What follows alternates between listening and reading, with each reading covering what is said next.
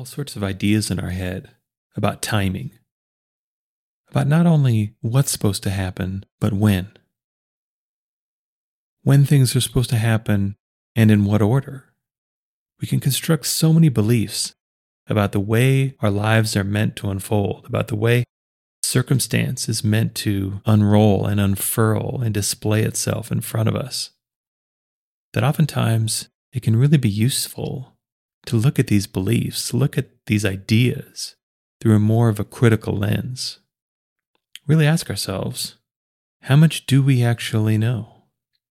And how much do we merely assume?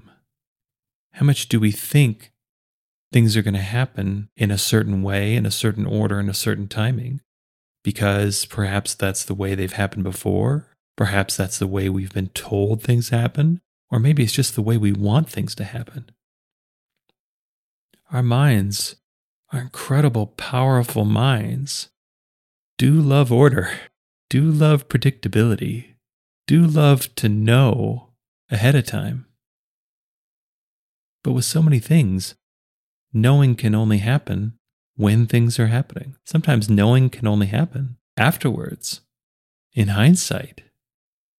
But nevertheless, we can gather so many ideas about what's supposed to happen, what we're supposed to be doing, what's not supposed to happen, what we're not supposed to be doing. And we can actually end up leading ourselves a bit astray. At the very least, we can make our lives quite a bit harder because we're not actually cooperating with life. We're not actually moving with the flow of life. We're moving based on our own agenda, on our own expectations. And we can run into a bit of trouble when this agenda, when these expectations actually get removed from reality. When we stop paying attention, when we stop noticing how things actually are, and just continue along with this rigid set of beliefs and expectations that over time may actually bear very little resemblance with reality. Like a lot of things in life, moving forward in a quote-unquote ideal way isn't any one thing. It's another seeming future of the human mind is that we want easy answers. We want simple explanations. We want to be able to boil down reality to just one thing. When reality doesn't actually work that way. Reality at any time is a combination of things. Even the simplest circumstances in our life are a symphony, a combination, an aggregate of many, many other circumstances. Everything we see, although it appears individual, is actually a combination, is actually a result of some interaction with a broader and greater system. This is what leads us down the spiritual path to begin with. It's because at some point, we begin to question whether this physical reality is really all there is, whether the circumstance or situation or relationship or object is really all that there is. Is there actually something more? Is there actually a system that's at play? Is there a coordination happening between what happens to me and what doesn't? Is there an overall framework, an overall matrix, an overall function that's creating and perpetuating and displaying my current reality? But when it comes down to the element of choice, when it comes down to choosing what we do and what we don't do, this could be far more nuanced, far more detailed than we initially give it credit for. For example, we may think that we want to get a handful of things done, and the ideal order of getting those things done has to make some sort of logical sense, has to really pencil out of where it makes sense to go from A to B to C to D. But what if that isn't actually true?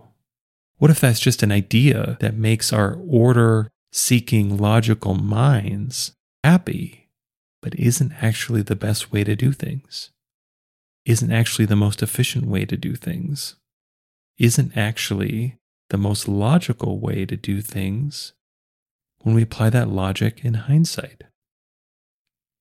This is where in our lives we can get stuck in ruts because we keep doing the same things over and over and over again, but we never question or rarely question not only why we're doing what we're doing, but how we're doing what we're doing and in what sequence, in what priority are we doing what we're doing.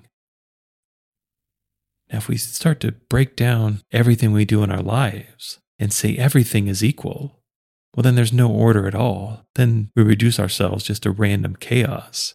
And that's not really particularly helpful. But what if there's something else we can look at? Something we weren't including in our logical analysis? What if that thing is energy? What if that thing that we're looking for actually exists outside of our minds? What if we're formulating all of these plans, all of these ideas, all of these sequences, all of this order, but we're only including what's currently in our minds, and we're not including anything outside of our minds? Well, at face value, that in and of itself seems pretty likely to create a loop, that if we're not really taking in any new information, then we're going to be prone to repetition, to routine, to stagnation, to sometimes the complete mundanity of experiencing the same unsatisfactory, unsatisfying, ineffective outcomes and experiences over and over and over again. But if we can start to key into energy, then all sorts of new possibilities open up. This adds an entirely new dimension to not only our decision making, but our experience walking through life as a whole. In our example of we need to get 4 things done, and we're thinking we have to do A before B before C before D, what if instead of just looking at it from a purely logical order perspective, what if we look at the sequence of tasks through the lens of energy? Of these 4 choices, which one feels like it has the most energy? Which one feels like it's calling us? Which one feels like it's waiting for us? Of these A and B and C and D, what do they feel like? And then we can ask ourselves the question, have we ever really felt the things that we do before we do them?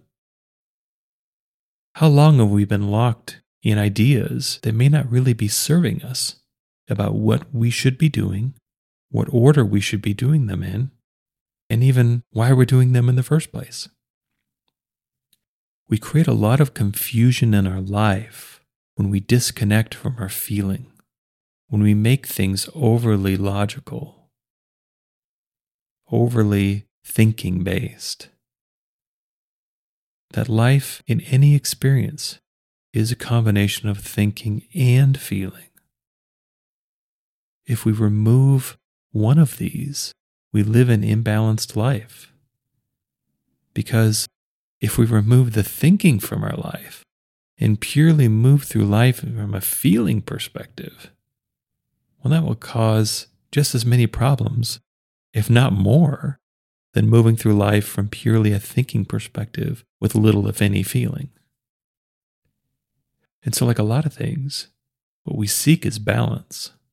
What we seek is awareness. What we seek is wholeness. To live a whole life, we have to integrate our thinking and our feeling. We need to combine them. We need to let them feed off of each other.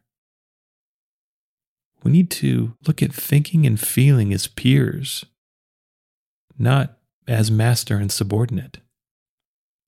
Because when we make either our thinking or our feeling the master of the other, that will be our master as well. We will be enthralled, we will be enslaved to serve this master that we've erected. But instead, if we can keep these 2 things as peers, if we can maintain that equality, we can not only escape that potential servitude, but we can live wholly. We can live fully. because our thinking and our feeling are equal. Neither one is greater than the other. And when we hold them equally, they synergize. They make our lives so much more, so much richer, so much deeper, just so much more. And when we find ourselves stuck in a rut, when we find ourselves stuck in a routine, it's usually because we aren't asking ourselves, what does this really feel like?